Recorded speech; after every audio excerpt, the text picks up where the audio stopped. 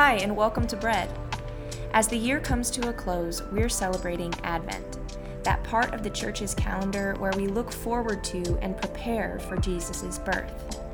Over these next weeks, allow yourself to be still.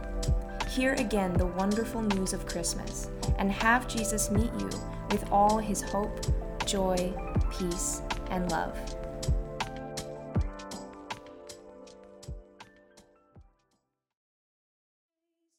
God the Father, Spirit, Son, evermore your voice is raising to the eternal three in one. Come and worship, worship Christ the newborn King. Oh, come and worship, worship Christ the newborn King. Oh, we sing, glory, glory, glory. We sing, glory, glory, glory. My name is Raul, if we haven't met before, and I oversee the community outreach stuff here at Bread, and it's a lot of fun. I get to do it with some incredible people, and you're going to hear me talk a little bit about what we did on Wednesday and just how special that was. But today is the final Sunday service, meaning that we are wrapping up our Advent series. And Advent is that time of year when we celebrate Jesus' arrival with kids' plays and carols and deers and Santa hats. And as we end this time, we look at the scene that takes place in the barn and field, the scene that the kids played out last week. This scene comes out of Luke. And Luke is unlike any of the other Gospels.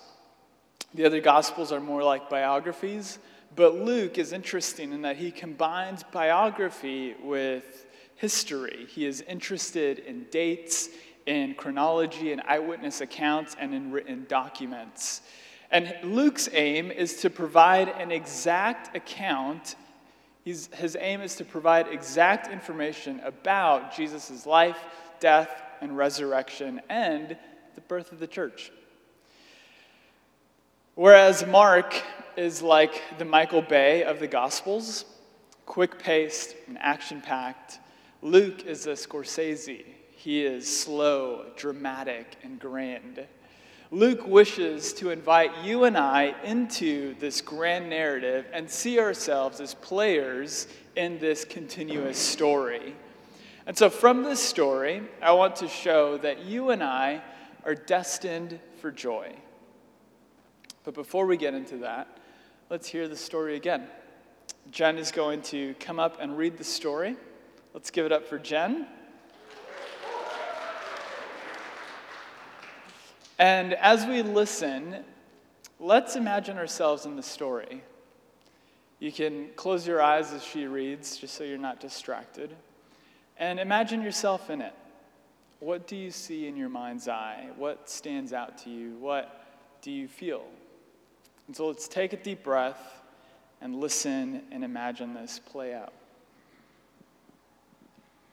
In those days, a decree went out from Caesar Augustus that all the world should be registered. This was the first registration from Quirinius when was the governor of Syria. And all went to be registered, each to his own town. And Joseph also went up from Galilee, from the town of Nazareth to Judea, to the city of David, which is called Bethlehem, because he was from the house and lineage of David, to be registered with Mary, his betrothed, who was with child. And while they were, the same came to her to give birth.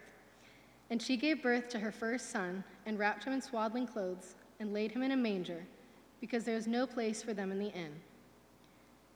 And in the same region there were shepherds out in the field, keeping watch over their flock by night. And an angel of the Lord appeared to them, and the glory of the Lord shone around them, and they were filled with great fear. And the angel said to them, "Fear not, for behold, I bring you good news of great joy that will be for all the people. For unto you this day, born in the city of David, a Savior, who is Christ the Lord. And this will be a sign for you. You will find a baby wrapped in swaddling clothes and lying in a manger. And suddenly there was with the angel a multitude of the heavenly host, praising God, saying, Glory to God in the highest, and on earth peace among those with whom he is pleased. When the angels went away from them into heaven, the shepherds said to each other, Let us go over to Bethlehem and see this thing that has happened, which the Lord has made known to us. And they went with haste and found Mary and Joseph and the baby lying in a manger. And when they saw it, they made known the saying that had been told to them concerning this child. And all who heard it wondered at what the shepherd told them. But Mary treasured all these things, pondering them to her heart.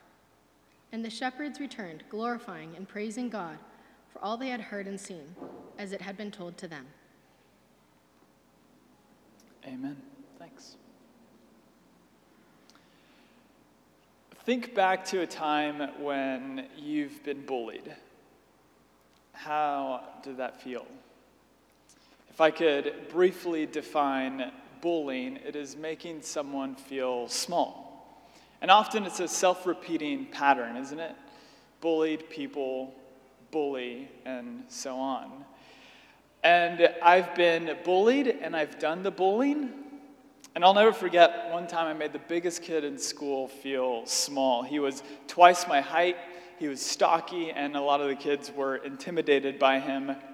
And during lunch, I thought it would be funny to throw a milk pouch at him. And I say milk pouch because our school got rid of milk cartons. Anybody else? Yeah? It came in a little bag. It was so bizarre. Milk in a bag. Anyways, so these bags were great for throwing, and so that's what I did. So I got this milk pouch, and I thought it would be funny to just lunge this thing at this person. And so I got the milk pouch in my hand, and I chucked it from across the lunch area, and it came down right on him, covering him in chocolate milk. And immediately he got up and began to look around to see who it was that threw that. And I was hiding, but I could see him looking around in anger, trying to find who it was that tossed the milk. And he was huffing and puffing, and as he kept looking intently, suddenly his countenance changed, and his eyes started to swell up, and he began to cry. And I could see how in that moment I made him feel small. Bullies gain their power by making others feel small, and it was no different then. Rome, along with all the empires before and after it, have this in common. More often than not, they bully the little people. And as Hannah mentioned a few weeks ago, by this point in Israel's history, the people have been living under military occupation. The Romans invaded Palestine in 63 BC and raised their flags. And Luke begins by setting the scene in that occupation. He says, in those days, Caesar Augustus. And for anybody else who's a visual person like me, here's a photo of Caesar. It's a fantastic haircut for anybody looking for a new one. But Caesar Augustus was the Roman emperor, and the Romans were the most powerful force at that time. They influenced smaller governments in different regions. Their rules and values became the norm throughout the known world, and they had military outposts throughout their territory and could deploy a legion in an instant. And anyone who resisted its rule was either killed or imprisoned. Augustus was the head of this power, and he ordered a census, not just to take count of how many people lived in the empire, but also to impose heavy taxes, up to 90% in some cases. See, Rome was coming down on the little people. And Mary and Joseph were caught up in this. Pregnant and traveling to be counted in this unfair census. They would have traveled in a group.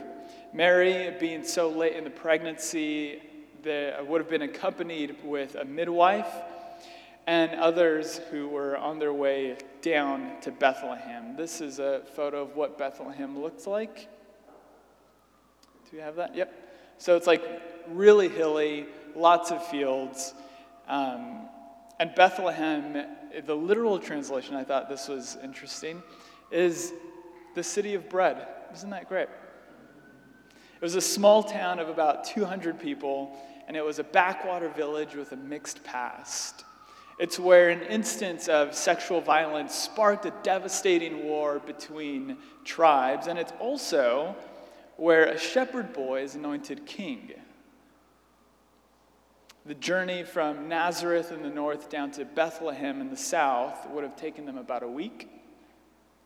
And as they arrived, the people, imagine this scene with me, the people were crowding around the city. It's packed, it's bustling, all the hotels and inns are full, and so they get the one place that's available, a barn, with a 2-star rating on Airbnb. And you know that feeling that you get when, sorry, is that just me? You guys hearing that? Is this better? I'm going to switch to this mic.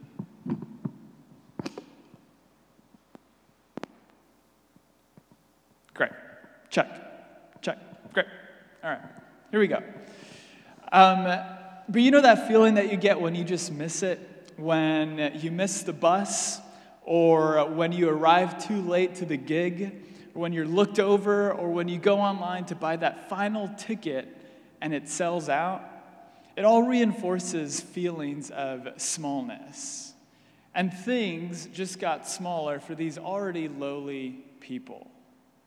We had our neighborhood Christmas dinner for the unhoused, and I was struck by how, in many cases, people are exposed to this reality by various things. People are driven into homelessness, sometimes through legal means, or a series of bad decisions. Choices were made that resulted in bad outcomes, or a lack of familial support or community structure, or even just health issues. But life in general takes a toll on people, and particularly on the small people. And in the Christmas story, they are the ones playing a critical role. The main story of Christmas is Jesus. Surprise? It is him who makes Christmas Christmas, but there are other supporting characters as well. And they make Jesus' arrival all the more special. And supporting characters help to magnify the main character. They help to bring light to the story that is unfolding. They help us to understand how powerful a story actually is. And I have to confess something. I was talking about this earlier this week with someone, but I don't like Ryan Reynolds. Just like, I have no reason. I'm sure he's great, but I'm just like, it's not my guy, not for me. Anyways, because I love you, and I wanted to illustrate this next point, I watched the trailer of Free Guy. Not the movie, just the trailer. And I got all that I needed from it. But it illustrates, if you've seen the movie or the trailer, you might know what I'm talking about, but it illustrates what a supporting character can do in a film. Ryan Reynolds' character is magnified when Jodie Comer, the supporting character, steps in and gives him these magic glasses to see this digital world that they're in. And the weight of the story is realized as the supporting character brings light to this digital reality that they're in. It's also Morpheus in The Matrix. His character magnifies Neo and brings light to this unfolding story. Well, the shepherds are that supporting character in this scene. The shepherds are doing their job in the field at night, and suddenly a bright light shines around them, and an angel comes with an announcement. But have you ever wondered why shepherds? Like, if you're going to make an event known, you don't post a flyer at a bulletin board in a coffee shop that people have forgotten. You go to Eventbrite or Twitter. You tell influential people about it. You go to the people with thousands of followers on TikTok. You go to those with influence. But there's a portrait being presented here, a portrait of God, and we're meant to learn something about the kind of God that he is. Instead of going to those with influence, the announcement comes to people that have actually been unfollowed. Those in the sketchy part of the village, those with no influence. Shepherds were like the forgotten ones of their day. They had a demanding job, and it meant that they had to live outside and miss a lot of the religious events that their community was a part of. And they were usually in the field, so night and day, rain or shine, they were out there. And elites throughout the empire often viewed shepherds negatively. They were looked down on and at times even considered repulsive. And living outside meant that they were facing all kinds of dangers. They face wolves who try to eat their sheep. They face thieves who try to steal their flock.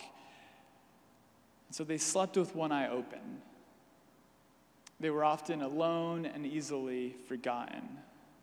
But when everyone seemed to have forgotten the lowly shepherds, suddenly God's message comes to them. They get an announcement from the living God, and the announcement is this, that God is coming to them as one of them, suggesting to us that God hasn't forgotten them. This is the biggest event in the history of humanity, and the announcement doesn't go to the rich and powerful, it shows up to the forgotten shepherds. And so the beauty of Christmas is that God hasn't forgotten you. That actually you are favored, not forgotten. That he sees you, he likes you, he loves you. See, to God you are unforgettable. Others may have moved past you, others may have overlooked you, they may have thought of themselves as being bigger than you, but here we see that God comes to those that others have overlooked. And God doesn't overlook those that he loves. In LA, we may know all too well what it feels like to be overlooked. In such a competitive city with so many gifted and beautiful people, the feeling of being overlooked may be a familiar one. And Christmas reminds us that God hasn't overlooked you, but that instead he draws near. We may have forgotten God, we may have given up on him, but in this story we hear that he hasn't forgotten you.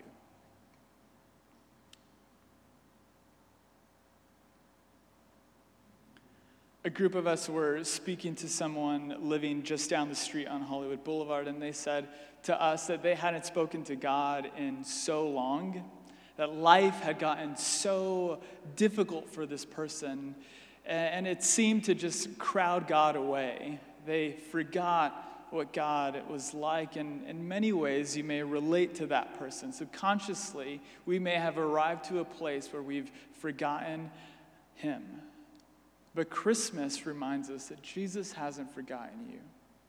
However small we feel, however low we find ourselves, God doesn't forget you. And at the height of Israel feeling forgotten, the prophet Isaiah brings this message. This is Isaiah 49. It says, "Can a mother forget the baby at her breast and have no compassion on the child she has born? Though she may forget, I will not forget you." God comes to the shepherds to remind humanity that the least of us, the smallest of us, are not despised, are not forgotten. Or as Psalms puts it, God will never forget the needy. And as we were at our event on Wednesday night, it was so wonderful. It was incredible to be able to spend time over a meal with our neighbors. And as people were walking away, as the night was ending, it's like something shifted. Their countenance was radiance. Their faces lit up. And I think that's what happens when we realize someone sees us. When we realize that we're not invisible. When we know what it's like to be seen. And this is what God does. While he doesn't forget you, he does forget our sins. God describes to the prophet Jeremiah the era or the age arriving in the Messiah, and he puts it this way. He says, I will put my law in their minds and write it on their hearts. I will be their God, and they will be my people, for I will forgive their wickedness and remember their sins no more. Jesus ushers in the age of favor and forgiveness. And so you are favored, not forgotten. You are forgiven, not condemned. And this is why the angels describe Jesus' birth as good news of great joy for all people. Because Jesus comes for the kings and the shepherds. He comes for the bullies and the bullied. He arrives for the elites and the lowly. And globally speaking, most of us are in the elite category. And that can be a challenge for us because it means that we have to be willing to yield some benefits and privileges that come with status. See, the gospel is good news if we're willing to lay down our personal empires. It's bad news if we're trying to hold and build up our empires, our kingdoms. And this is why Jesus often clashed with so many religious elites in his day. See, the gospel is good news as long as we're willing to lay aside the ways that we get ahead of one another. As long as we're willing to give up our ways of socially domineering for the ways of Jesus that say, you first. For the ways of Jesus that say, love your enemy. The gospel is good news if we can give up our place of rule and our self-related paths to let Jesus be in charge. Jesus is good news for the elite category of people only if we're willing to let him lead. And when we do, it's beautiful. One of my favorite sights from Wednesday was seeing the housed and the unhoused together sharing a meal. People setting aside their status to be together. And this is what Jesus calls us to. And when we get on board with him, all of this causes great joy. So the shepherds run to the barn and find this scene just as they were told. And they overflow with joy. And joy is a positive emotion. It flows in response to God's favor. The shepherds were given this announcement about God, and his promise causes joy to overflow in them. And joy is an assurance that God is faithful. And joy is also how we endure. If we're honest, we can admit that the world can be pretty harsh. If we allow that to set the temperature of our day-to-day, then we can easily become anxious, bitter, self-preserving.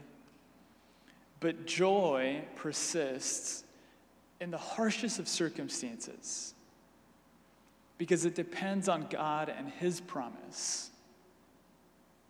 Joy is unlike happiness, which says, if what is happening to me is good, then I will be happy.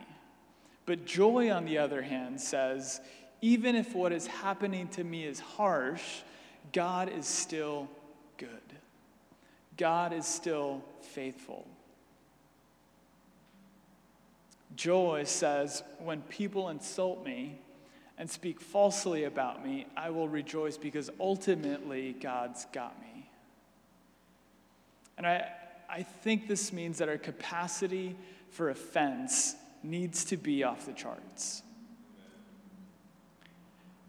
If we're just around people who always compliment and agree with us, then we may be missing Jesus' instruction.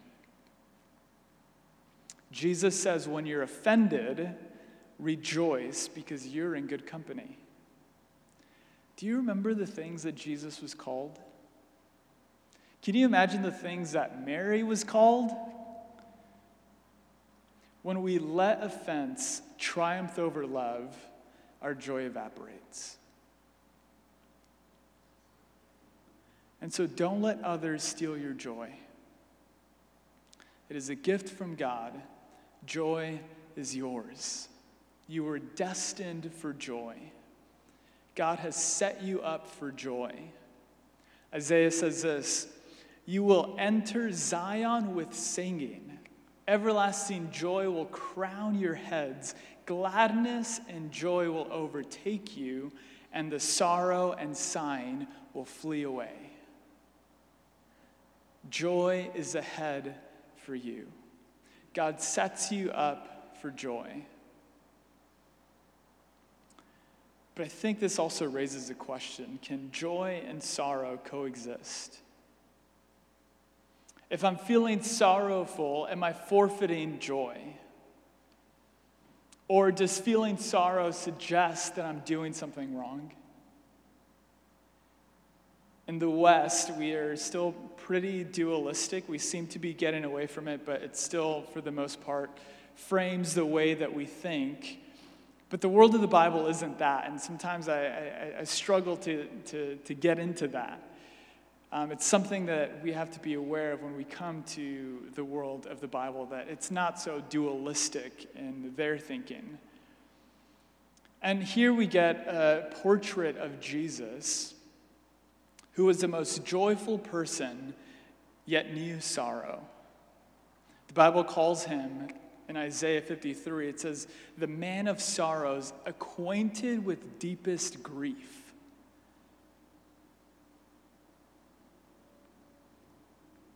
Paul describes his experience following Jesus, and he says, I'm kind of summarizing here, but he says, now is the time of God's favor.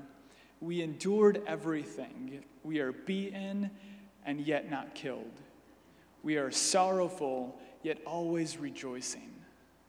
Poor, yet making many rich. Having nothing, yet possessing everything. Sorrow and joy can coexist. And if I'm honest, I don't know what that means. Maybe it means we can stop taking ourselves so seriously. We can ease off on feeling the need to be happy all the time. Maybe it means that God is actually okay with our range of emotions. And it also suggests that joy can come from bringing our sorrow to the one who is faithful. Paul writes this from prison. He says this, rejoice in the Lord always. I will say again, rejoice. It is a safeguard for you. I mean, if I were in prison, I would not be writing that. But joy can come from bringing our grief and our sorrow to the one who comforts. To rejoice is to be glad in what God has done, in what God is doing, and in what God will do. Do you know what rejoicing is like? It's like those booster tracks in a Hot Wheels set. Do you remember those? It's like just as the car is starting to like slow down and come to a stop, it reaches a booster and it gets momentum.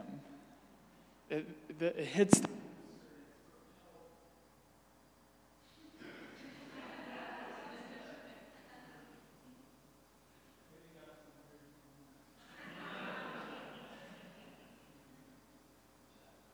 This is fun, like switching mics, and you never know what you're going to get.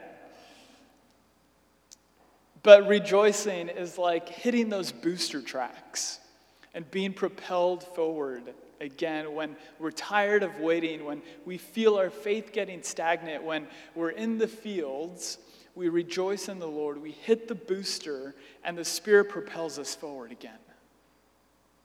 Rejoice in the Lord always. I will say it again, rejoice.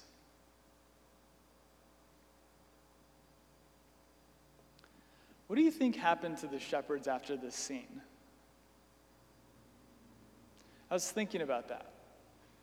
Luke tells us that they returned to their flocks, but it's not quite what I want in a story. I want the shepherds to have gotten to the manger, put on gold robes, and tend to Jesus' every need. I want them to be his crew and roll with him everywhere, maybe in a G-Wagon. But that's not what happens. Instead, they return to the fields, and they likely never saw Jesus enter his ministry. Isn't that wild? For them, that one night was it. It's all they had to go off of. It was a reference point for joy. And so what is your reference point? What is your reference point for joy? Consider what God has done. Often we assume that we're destined for the manger moments. We assume that the angelic, heavenly choir moments are the pinnacle of faith. But the real work of Christmas happens in the fields, in the ordinary, when the holidays have passed, when we come back home, when we return. That's where joy makes a difference. That's where the work of Christmas happens. As long as we're in the fields, as long as we're in the ordinary, as long as we're in the mundane, we're destined for joy. I was in Michigan this summer, and I did the eulogy for my brother-in-law's wedding. Not the eulogy. That's for a funeral. Thought about that, and I was like, there were no coffins. Did the ceremony for my brother-in-law's wedding. And while we were there in Michigan, we stayed for some time, and we went to this art gallery in one of the bigger cities in Grand Rapids. And this piece caught my eye. It's a quote by Howard Thurman, a black theologian in the 20th century. And he writes this: "When the song of the angel is stilled, when the kings and princes are home, when the shepherds are back with their flock, the work of Christmas begins. To find the lost, to heal the broken, to release the prisoner, to rebuild the nations, to bring peace among others, to make music in the heart." So as we end and go into the new year, as we enter the fields of 2023, post-Christmas, post-New Year's, as we go back to work, back to the ordinary, let us choose joy. In that place, the work of Christmas begins. The work of the Spirit to find the lost, to heal the sick, to rebuild, to bring peace. This is the joy-bringing stuff of the Spirit. This is what we're after. And so let us, like the shepherds, return with joy, singing and praising God for the work that will be done in our midst. We're going to sing a song, and if we're feeling sorrowful, let us bring that to Him. And if we're feeling unsure about the new year, let us come and remember that God is faithful, that God is good. And so would you stand with me? We're going to sing a song, and then we will pray for people in the front.